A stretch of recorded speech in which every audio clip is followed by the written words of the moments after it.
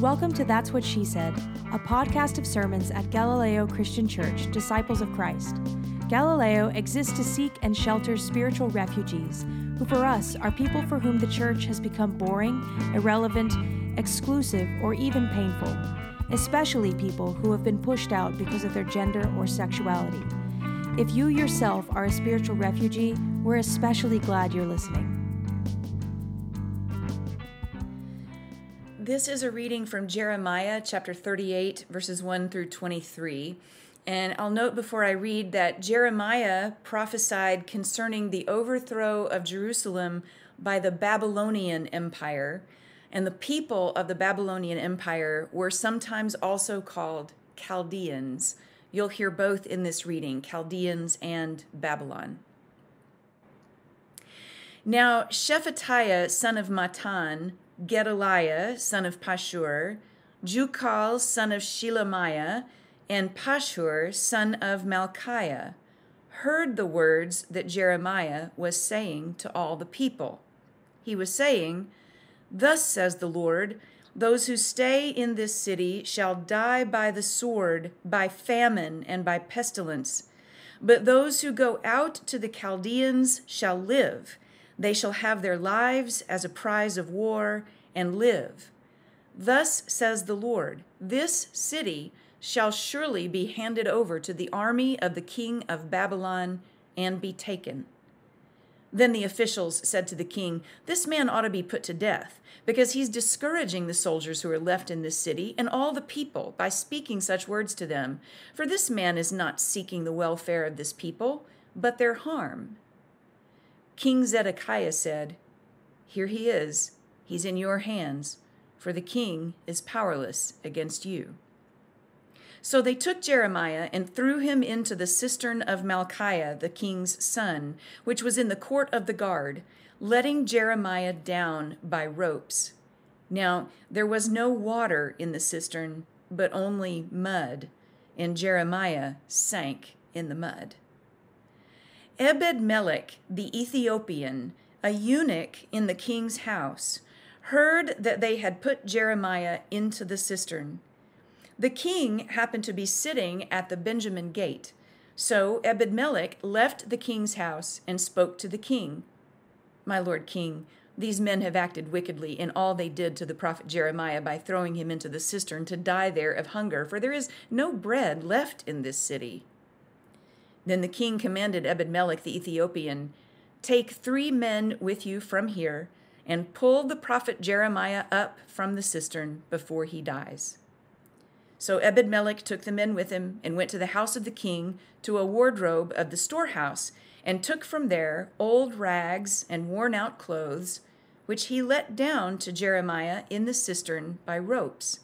Then Ebed-Melech the Ethiopian said to Jeremiah, "Just put the rags and clothes between your armpits and the ropes." Jeremiah did so.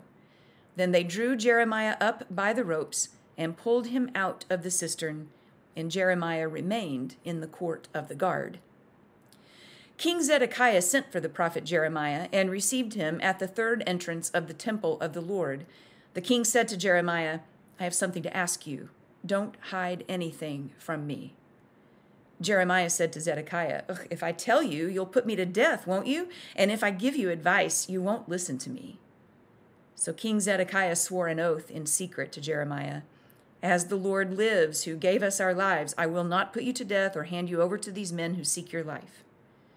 Then Jeremiah said to Zedekiah, "Thus says the Lord, the God of hosts, the God of Israel, if you will only surrender to the officials of the king of Babylon, then your life shall be spared, and this city shall not be burned with fire, and you and your house shall live. But if you do not surrender to the officials of the king of Babylon, then this city shall be handed over to the Chaldeans, and they shall burn it with fire, and you yourself shall not escape from their hand."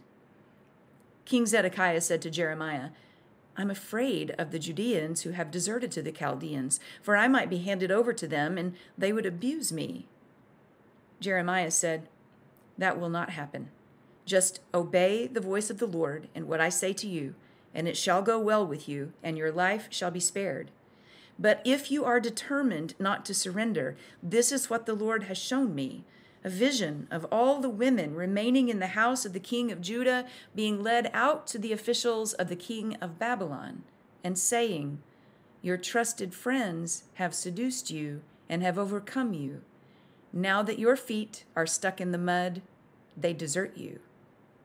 All your wives and your children shall be led out to the Chaldeans, and you yourself shall not escape from their hand, but shall be seized by the king of Babylon, and this city shall be burned with fire." This is the word of God for the people of God. Thanks be to God. There is a content consideration for this sermon. There will be a mention of self-harm and suicide in this opening story. Way back in the summer of 2015, in the time before, when people still got together over coffee and still talked in person about what new thing God might be doing, when Galileo Church was but 2 years old, we got an idea. Roz and I hatched it together at AB Coffee in Mansfield. Roz was a PhD student in social work at UTA, a Black, lesbian, cisgender woman with a deep well of compassion and expertise in the trauma of growing up gay and Christian. She and I were becoming aware that the church should take some responsibility for repairing what the church broke. That is, we should expend some effort to help very young people, high schoolers even, navigate their faith and sexuality with peer support and mentorship and pastoral care.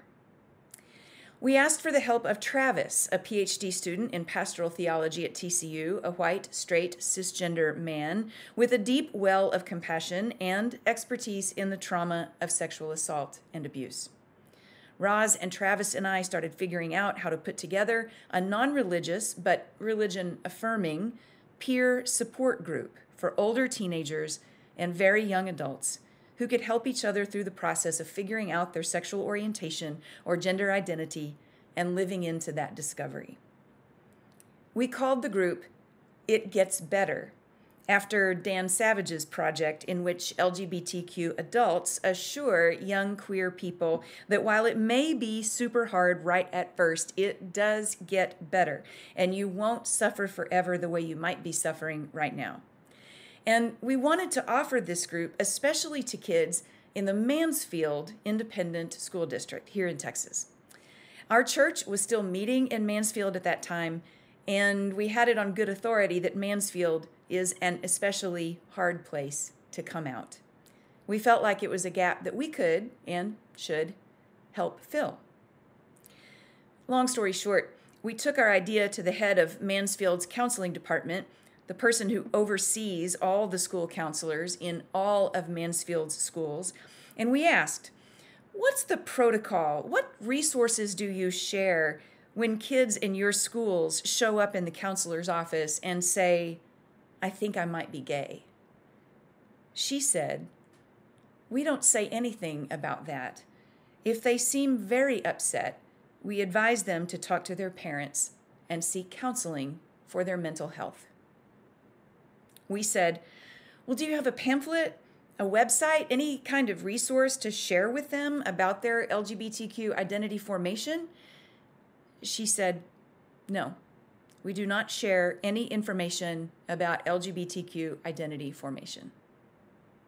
We said, "What about the reality that LGBTQ teenagers who lack institutional support are many times more likely to be bullied in school and to miss school for fear of being bullied?"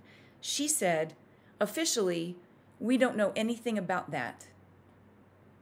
We said, "But what about the reality that LGBTQ teens who lack adult support are many times more likely to harm themselves, even unto death by suicide, and that having even one safe adult in whom they can confide reduces that risk significantly?"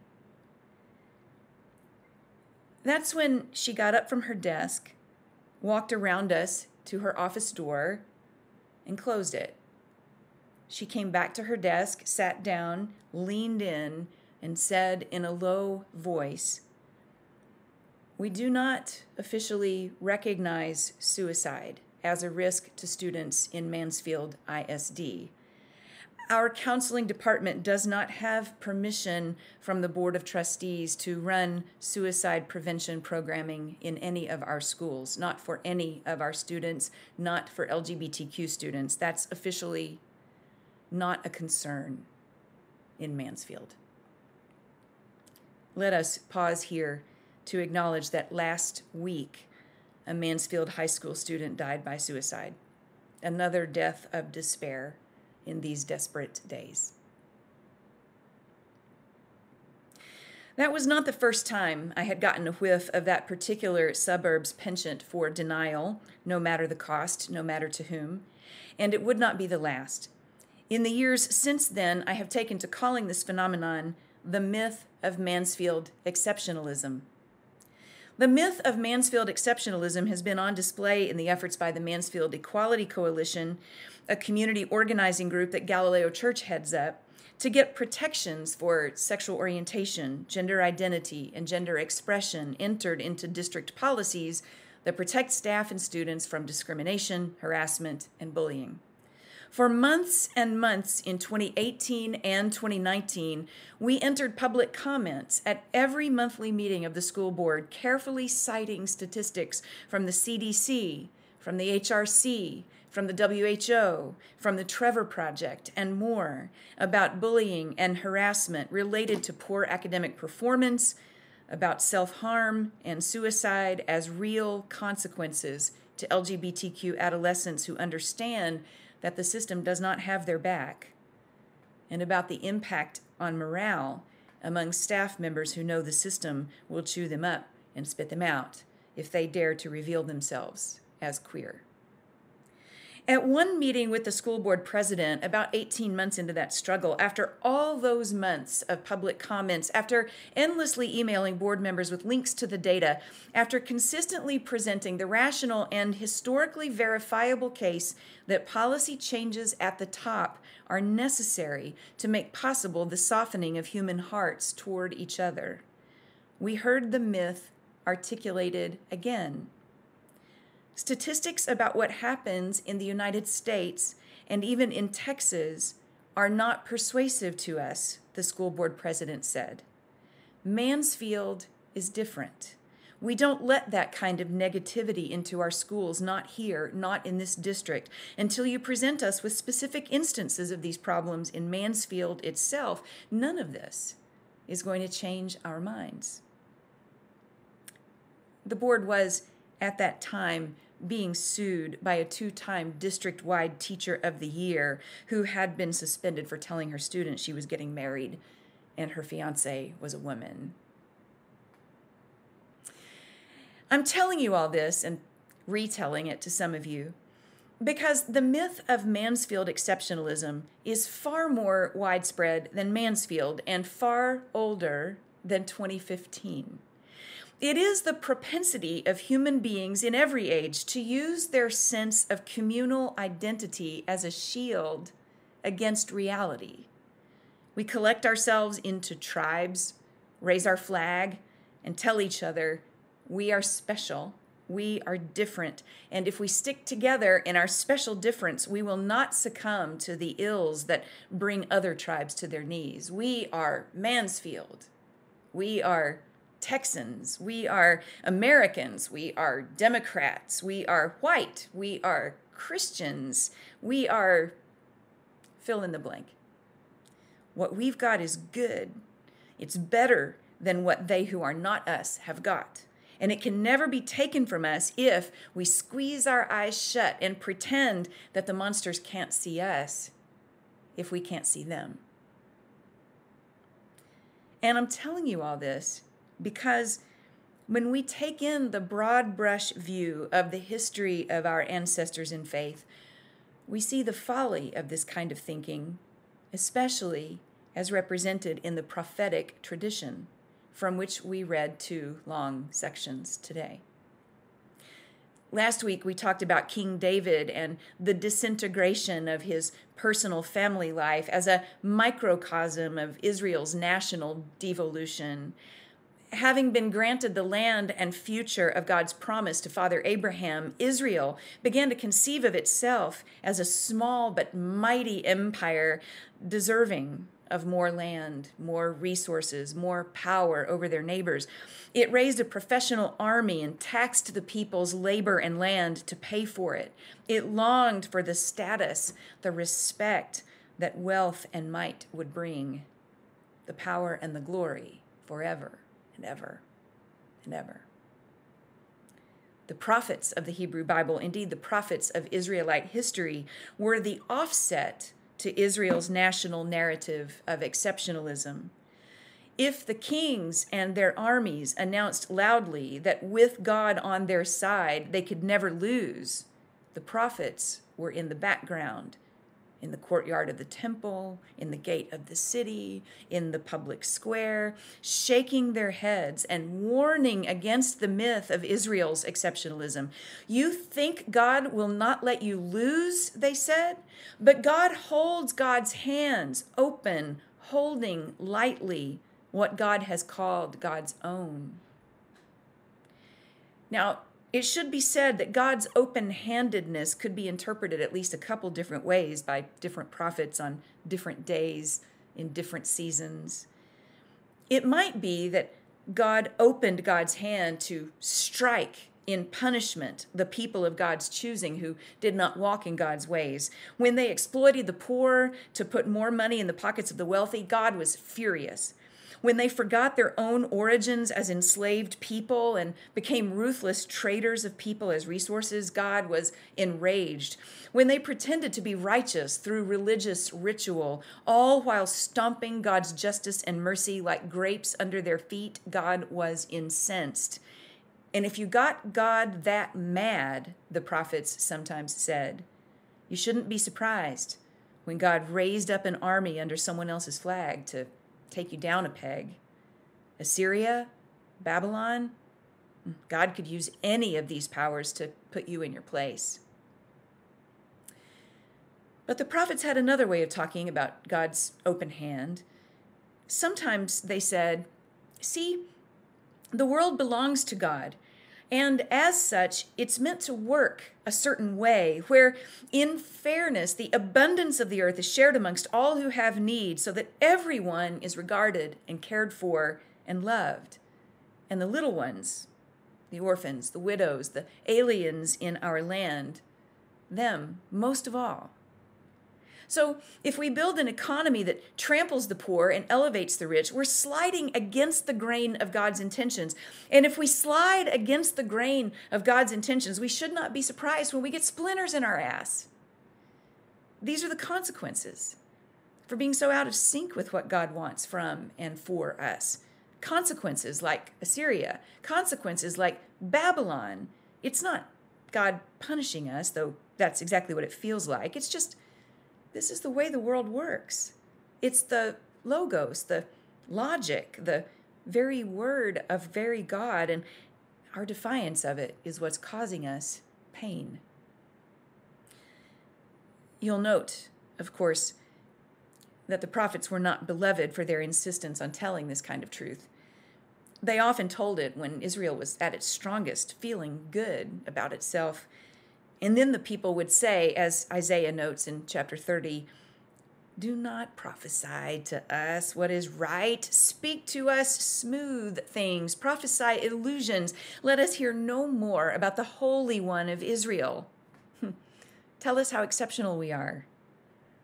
Tell us how fine everything is. Sometimes they even tried to disappear the prophets' voices altogether, like that time they dumped Jeremiah into a mostly dry, for now, cistern. Enter Ebed-Melech, a queer black man who is one of the unsung heroes of the Bible, encouraging the weak-minded king to rescue Jeremiah from his slow and horrible demise and listen, for a change, to his word from the Lord. Thanks be to God for Ebed-Melech, the Ethiopian eunuch, who found courage in the reality that he had little to lose by telling the truth.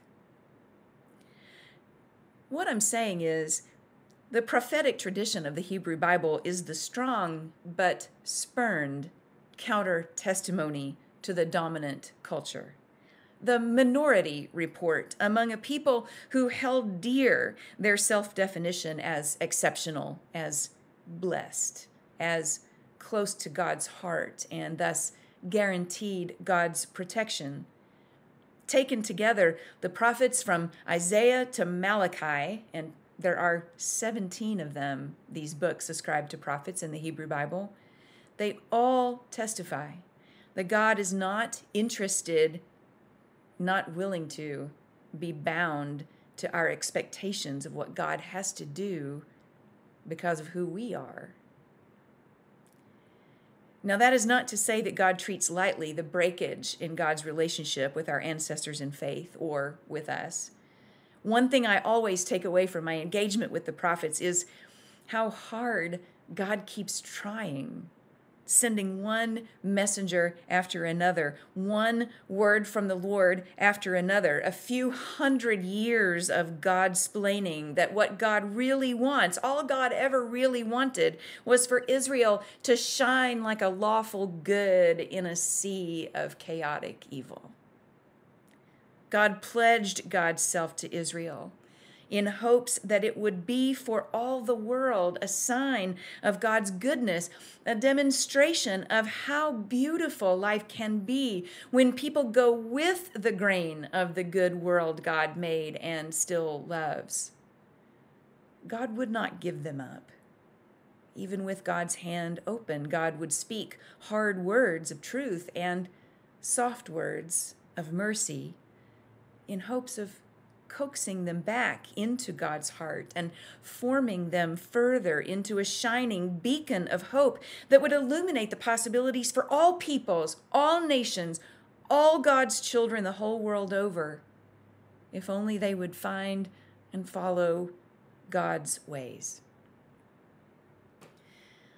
It's really hard to both imagine yourself as a prophetic witness to the world, speaking and showing the way God says it should all work, and to divest yourself of the temptation to capitalize on that special role, imagining yourself chosen and therefore immune to the folly others are susceptible to.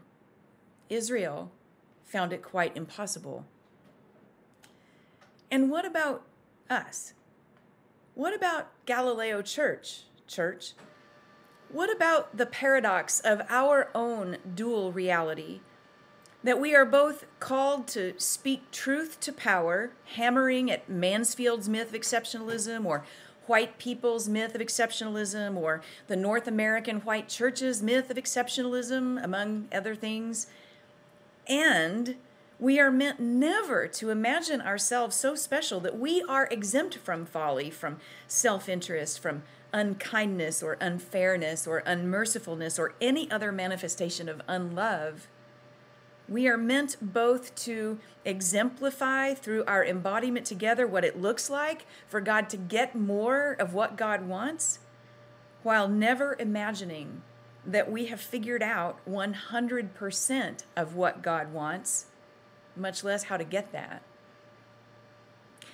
It's aspirational, I've been heard to say about all kinds of things we try around here.